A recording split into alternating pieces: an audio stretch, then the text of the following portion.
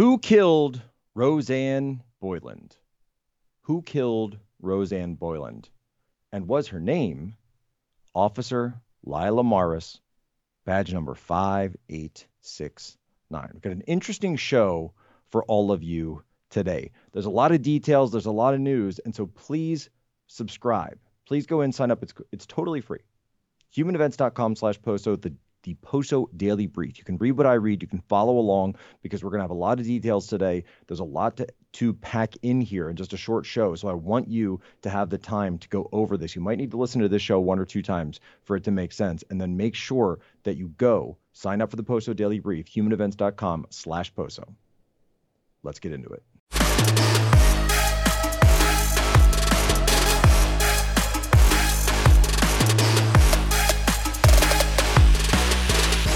You know what? I want to do the right thing for the American people. And to be honest, secondarily, I want to do the right thing for the world. If Russia and the United States actually got together and got along, and don't forget, we're a very powerful nuclear country, and so are they. There's no upside. We're a very powerful nuclear country, and so are they. I've been briefed, and I can tell you one thing about a briefing that we're allowed to say because anybody that ever read the most basic book can say it. Nuclear holocaust would be like no other. Ladies and gentlemen, welcome aboard today's edition of Human Events Daily, powered by Turning Point USA. Today is January 26, 2023, Anno Domini. That was President Donald John Trump all the way back in 2017, explaining that it is not in anyone's interest for us to go to war with a nuclear power. You know, I love hearing people talk about warfare today and they compare everything to World War II. So, oh, it's like World War II. Oh, that's like World War II. Oh, this, it's just like World War II. Here's a little problem. In World War II, nobody had nuclear weapons except Antarctica, but that's a different story. Today, we face nuclear nations. There are multiple nuclear nations on the face of the planet. The United States, Russia, UK, France, Israel's got a couple. You really mean to tell me that Iran doesn't have a couple of nukes by now? Come on, cut the crap. We know they have a few hot ones. And then, of course, Pakistan has nukes, but Pakistan has told the Saudis that they are theirs to use. They're Sunni allies. They're theirs to use if needed. And of course, India is working on this. They have nuclear plants. At some point, they'll have nuclear weapons of their own. Japan, more than likely, will have nuclear weapons of their own in short order. It's just going to happen, folks. I'm just telling you, this is how it's going to work. So when you're dealing with a rubric, when you're dealing with someone who has the ability to annihilate the entire world, you have to put that first and foremost. It's kind of like that. It's kind of like that meme of the midwits, right? Where it's a bell curve. And I know I get in trouble when I talk about bell curves. That at the lower end, it's like they have nukes. In the middle of the bell curve, around your sort of 100 to 115er IQ, it's, well, if we can use the containment theory of international relations and reduce aggression by the figurative machining of the decision-making process of the Kremlinesque. And at the higher end of the bell curve, it's they have nukes. They can kill us all. You know, I'd love to ask Greta Thunberg, what is the carbon footprint of nuclear annihilation? They've never explained this to us. Technically it would be carbon zero. It would be neutral because you'd wipe out everybody. So because you're killed off all of humanity, which of course is what the depopulationists want, then you would achieve carbon neutral. You'd be net zero. So the issue really, though, boys and girls, the issue really is this. What is the limiting principle? What's the limiting principle here? And that's actually an interesting point. And limiting principle is something that Ben Shapiro brings up a lot. And I don't always cite it because it doesn't necessarily make sense domestically, but I think internationally it does. Because what is the limiting principle? And of course, I've brought this up on Twitter and a few other places where I've said, well, that's exactly right. Lindsey Graham, Lady Lindsey, why don't we give our nuclear codes to the Ukrainians? We can just give those to Zelensky. But look, they fired all the corrupt people. Ladies and gentlemen, congratulations. Ukraine is no longer corrupt at all. Why? Because we fired all those Ukraine corrupt people. They're gone. So don't you worry. Just hand over your nukes, hand over your tanks. And by the way, we've got the headline here from Zero Hedge. So nice. Ukraine pivots to F-16 fighter jets hours after securing tanks. I'm here. Hours after both Washington and Berlin confirmed they would be providing Western-made heavy battle tanks for Ukraine. By the way, German battle tanks on Ukrainian soil. Boy, I can't think of anything that references. Reversing course on prior policy after intense inter-NATO debate. Ukraine said it is now pushing hard for fourth-generation fighter jets. If you give a mouse a cookie, he's going to ask for a glass of milk. If you give him a glass of milk, he's going to ask to use the bathroom. It's like the old kid story. We all get taught this when we're little, and yet here we are in international relations. So what is the limiting principle? Go ahead. Lady Lindsay, you should be arguing for aircraft carriers for Ukraine, submarines, nuclear-tipped Trident missiles, a couple of tanks. I mean, by the way, producer Angelo, and I'm going to have to put him on blast here for a minute. So producer Angelo, he's like, Jack, I got this great idea. All right, we're going to do a whole segment on what the Abrams does and what it would, how it's going to change the battle space. When it's going to, I said, producer Angelo, it's a tank. They're big. They run over stuff and they blow up stuff at a distance. That's what they do. I think everybody gets that. It's like when you're talking about, when you're talking about your friend's cousin, you say, yeah, she's great. She's built like a tank. Everybody knows what you mean. Literally, everybody knows what you mean. You don't need to do a whole segment on it. I hope so at this point that everybody knows what that means. But, I digress.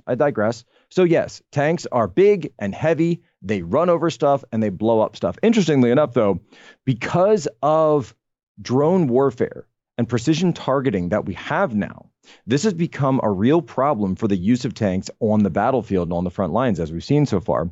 This is a reason, of course, by the way, that Ukraine is also asking for F-16 fighters, because I won't necessarily say that Russia has air superiority here, but they realize that they are lacking an air component to all of this. And that if you don't have an air component that could defend against these precision drones, then guess what? Your $20 million tank just got taken out by a $15,000 suicide drone out of Iran. One of these Shahads that, they call them the Doritos, because that's all they do. They're just little kamikaze drones and they smash into it. And it's basically like driving around in a steel coffin, because before you're able to get anywhere, if those things are in play, you're done for. And the same thing on the Russian side. They were trying to use the Bayraktars out of Turkey for this. But the real issue, of course, is that you will need tanks at some point, because you need ground. You need a ground component in order to hold and maintain territory, as the Russians found out in Kharkov, when they were, essentially they had National Guardsmen and policemen who had been called up, and they got just pretty much wiped out right before the new changeover happened. That's why Russia pulled back from, first of all, they lost Kharkov, then they pulled back from Kherson. I love, by the way, there's some people who haven't even taken the time to try to learn how to pronounce any of these things. And if your tank advantage is decimated at that point, then guess what that brings us back to? World War I, the horrors of trench warfare. And that's what we're seeing right now play out on battlefield after battlefield across eastern and southern Ukraine. But the real question for us is this. Are we going to sit down and pretend that this is some kind of video game where we're like, oh, spawn tanks, spawn nukes. We're going to have more nukes. It's going to be great. No. We understand that there's going to be American contractors, American citizens that are going to be sent in to maintain the American tanks. There's going to be NATO citizens that are sent in from Germany or Poland or wherever else in order to facilitate the maintenance and resupply of these tanks. So that's putting them in harm's way. And we also understand that we are in a dangerous game of escalation. As far as I can tell, there's only one world leader that's actually coming out and saying we should make a deal for peace. Pfizer ultimately is thinking about mutating COVID? Well, that is not what we say to the public. No, don't tell anyone this. You gotta publish, don't tell anyone. You gotta publish, don't tell anyone. Okay? We're exploring, no, you know how the virus keeps mutating? Yeah. Well, one of the things we're exploring is, why don't we just mutate it ourselves so we could create undoubtedly develop new vaccines, right? So we have to do that. If we're gonna do that, though, there's a risk of, as you could imagine, no one wants to be having a pharma company mutating viruses. Be, very controlled to make sure sure that this virus that you mutate doesn't create something that, like, goes everywhere. Something crazy. I suspect is the way that the virus started in Wuhan. To be honest, like, it makes no sense that this virus popped out of nowhere. Like, Yeah, I know. It's almost like everything we thought was true and then some. So Project Veritas changed the world last night with this video that came out, which is some of the best journalism that we've seen in a generation. Some of the best. I mean, James O'Keefe is the modern day Upton Sinclair. If you don't know who Upton Sinclair is, then you need to go back and read. But that's who James O'Keefe is. And this is why they hate James O'Keefe. And this is why they shut down Project Veritas. And this is why they do everything they can to keep those in power to maintain the status quo. And then along comes James O'Keefe and subverts the entire thing. Now, the mainstream media, by the way, is deleting all their articles about this. MSN had something up. Daily Mail had something up. It's all been taken down. Videos right there. It's all been taken down. Because what this video has done is it's provided us a roadmap into what I call the missing link in the COVID-19 story. What do I mean by that? So I think by now we can conclude that COVID-19 emerged from a program within the Wuhan Institute of Virology. Shi Zhongli, the Bat Lady, was working on this. The NIH used a cutout organization called EcoHealth Alliance, run by Peter Daszak, in order to send strains of humanized mice and this technology to the Wuhan Institute, where they were clearly using recombinant and serial testing with these animals involved with what eventually became COVID-19 that leaked out of that lab inadvertently. But we were told all along in the now infamous debates between Dr. Fauci and Senator Rand Paul that it wasn't gain of function, it wasn't gain of function, it wasn't gain of function. Well, if it wasn't gain of function, then what was it? It's clearly gaining function. Well, now we've got two pieces of the puzzle. And let me break down what they are. First, they're not calling it gain of function. They're calling it directed evolution. Directed evolution. You see, that's called a loophole, boys and girls. That's called a euphemism, which is what the left loves to do. Papering over something, changing the words, using the power of linguistics, using linguistic tools in order to fool you. Directed evolution is obviously the same thing as gain of function, just under different terms. But what do we also see? This is Pfizer. This is not the Wuhan Institute of Virology. And so the question then comes for us, why was it that Fauci was lying so much to cover up the Wuhan Institute? Wouldn't it be easy to just say, hey, this is some crazy CCP experiment, and we need to get to the bottom of this because of national security, and we need to understand that, as President Trump told us, China owes us something like $10 trillion because of the damages they did to our population and to our economy by letting this thing out and then sending out their planes internationally after they had shut down travel domestically. This was a deliberate operation. I don't believe that it leaked out of that lab on purpose. I believe it was a leak. But once it came out, the CCP, the Politburo, Xi Jinping himself sat back and said, why should we be the only ones who take the hit? The whole world should take this. If we're going to go down, we're taking all of you with us. And that's exactly what happened. And they knew it. And they knew it from the start. And so why would Fauci cover for them? And now we have the answer for that. And that's part two. Part two is the answer was, why did Fauci cover for them? Because we're doing it too. Because you got American companies, friends of Fauci, potentially. I don't necessarily go there personally, but potentially we've heard financial investees of Dr. Fauci who are also involved in these types of experiments. And they're playing word games and mind games and all their games they want to play with you. But the truth is plain for us all to see now. And I have a simple question. There's things that are complicated, but I'm a simple man. My family's Polish, right? What can I say? We're not complicated. We believe in God. We want things to be right. We defend our family. We defend our language. We defend our culture. That's pretty much it. But now I have a question. Directed evolution. So let me put it this way. And I'm going to be speaking to members of the new COVID Select Committee later tonight. Who was directing the evolution of COVID-19? Who in China gave the orders for this evolution to take place? Who guided this direction? And what direction were they trying to take it in? Was it purely political? Was it militaristic by any chance? Was there a potential for use, dual use, of COVID-19 as a military weapon? A biological weapon? I don't know. But you know what? I'm going to find out. Because I want subpoenas. And I don't want just subpoenas of American companies. I want subpoenas of the intelligence community. And I want to go into the NSA, and I want to go into their database, and I want intercepts. And we're talking top secret SCI information here. What did we know, and when did we know it? And guess what? If you don't turn them over to the COVID Select Committee, then good luck getting funding next year out of the new budget. Don't tell me for a second that the NSA doesn't know what was going on up there. Tell you a dirty little secret. They know.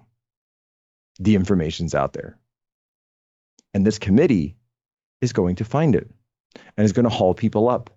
I don't care if we have to go. And by the way, I'm not even worried about the directors of these agencies. No. No, because I'm a prior intel officer. I know how the intel cycle works. We're not even going to call the directors. We're going to call the analysts.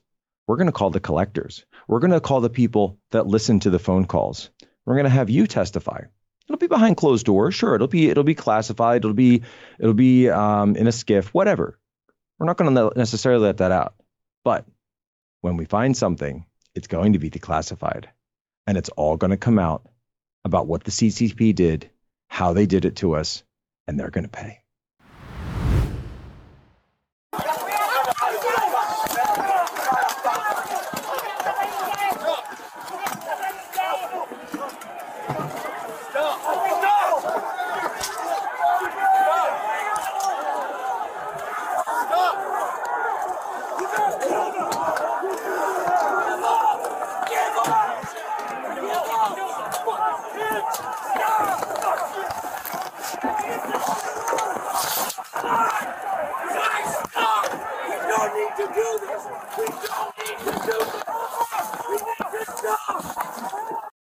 Her name was Rosanne Boyland. Her name was Rosanne Boyland. For those of you listening on the podcast version, what you just heard was the beating death of Rosanne Boyland, January 6, 2021. Rosanne Boyland was part of a crowd, climbed the steps of the United States Capitol. Capitol Police responded, attempting to shove them off, attempting to push them down, hold them back. The footage is choppy. It's chaotic. It's a chaotic environment. It's hard to see what's going on. And this footage that we have is censored. But there is something that we can glean from this footage and other angles and other footage that has been seen. There was a police officer, Capitol Police officer, who is swinging a large wooden stick and crashing it down on Rosanne Boyland again and again and again, even after Rosanne Boyland has fallen to the ground and is writhing on the steps of the United States Capitol. The officer continues to beat her again and again and again. People are yelling for the officer to stop. She doesn't. She continues beating and beating and beating Rosanne Boyland. Now, thanks to the Gateway Pundit, we found the badge number of the officer who did this. Her name is Lila Morris, badge number 5869. Lila Morris, badge number 5869. Now, you really have to ask yourselves that if the races were switched here, and the genders too, by the way, a white male police officer beating a black male protester to death, as we can see on this video, would this have been national news? Would this video have gone everywhere the way the George Floyd video did? But instead, that's not what it was. Because that's the narrative that we're preconditioned to believe, that white police officers want to kill black people. Yet instead, the races and genders are switched here. These are both women. The officer is black. The protester is white. And Officer Lila Morris continues to beat Rosanne Boyland to death as she writhes on the steps of the Capitol. Now, I know a lot of people have covered this story already, and I certainly don't consider myself to be the first. This isn't an exclusive, but I don't know if anyone's quite put it simply that way, that that's what happened, that you had a police officer beating a protester to death on the steps of the Capitol. That's what we see here. That's what we see in this footage. Now, what's amazing to me, though, is that the coroner came out and said, no. The beating and the writhing, that had nothing to do with the death. This was an overdose from amphetamines. I said, oh, that's interesting. Because when I look at George Floyd and I look at that video, and I've studied it, and I've studied every angle of all the videos of the George Floyd case, you can see a lot of things happening. You can see George Floyd at one point ingesting a lethal dose of fentanyl. You can see it in his mouth. You can hear the police officers asking him to simply sit in the back of a car. He refuses. He fights them.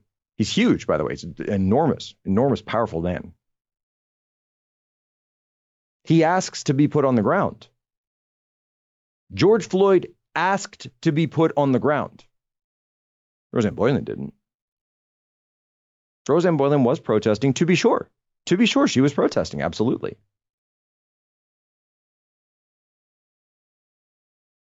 Derek Chauvin's knee did not stay on George Floyd's neck for 9 minutes. And whoever tells you that, the same way that the state of Minnesota's lawyer said just the other day in the Derek Chauvin appeal, is a liar.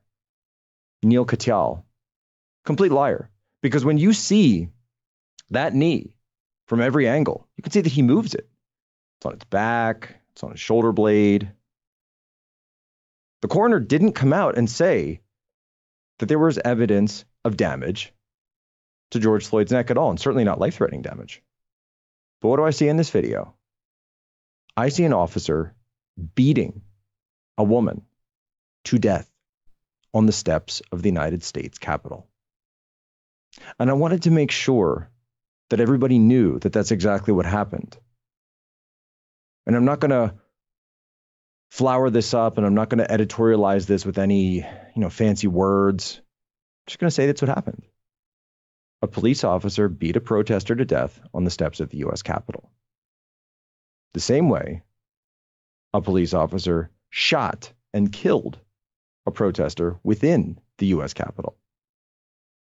Welcome to New America. This same officer, Lila Morris, badge number 5869, was later celebrated twice. First, by the mayor of D.C., who told us, and I quote, she fought like hell that day. The officer Lila Morris, badge number 5869, fought like hell. Well, I agree. I certainly agree, Mayor Bowser. She did fight like hell. Just maybe not in the way that you said. Also, Officer Lila Morris, badge number 5869, was celebrated in a tribute at last year's Super Bowl. She came out to fanfare. Now, she didn't win the Lombardi, but maybe this year, if my Eagles are involved, she might just get a chance to win it again. Maybe she'll find another protester to beat to death on the steps of the U.S. Capitol. We're rooting for you, Officer Lila Mars, badge number 5869. Ladies and gentlemen, as always, you have my permission to lay ashore.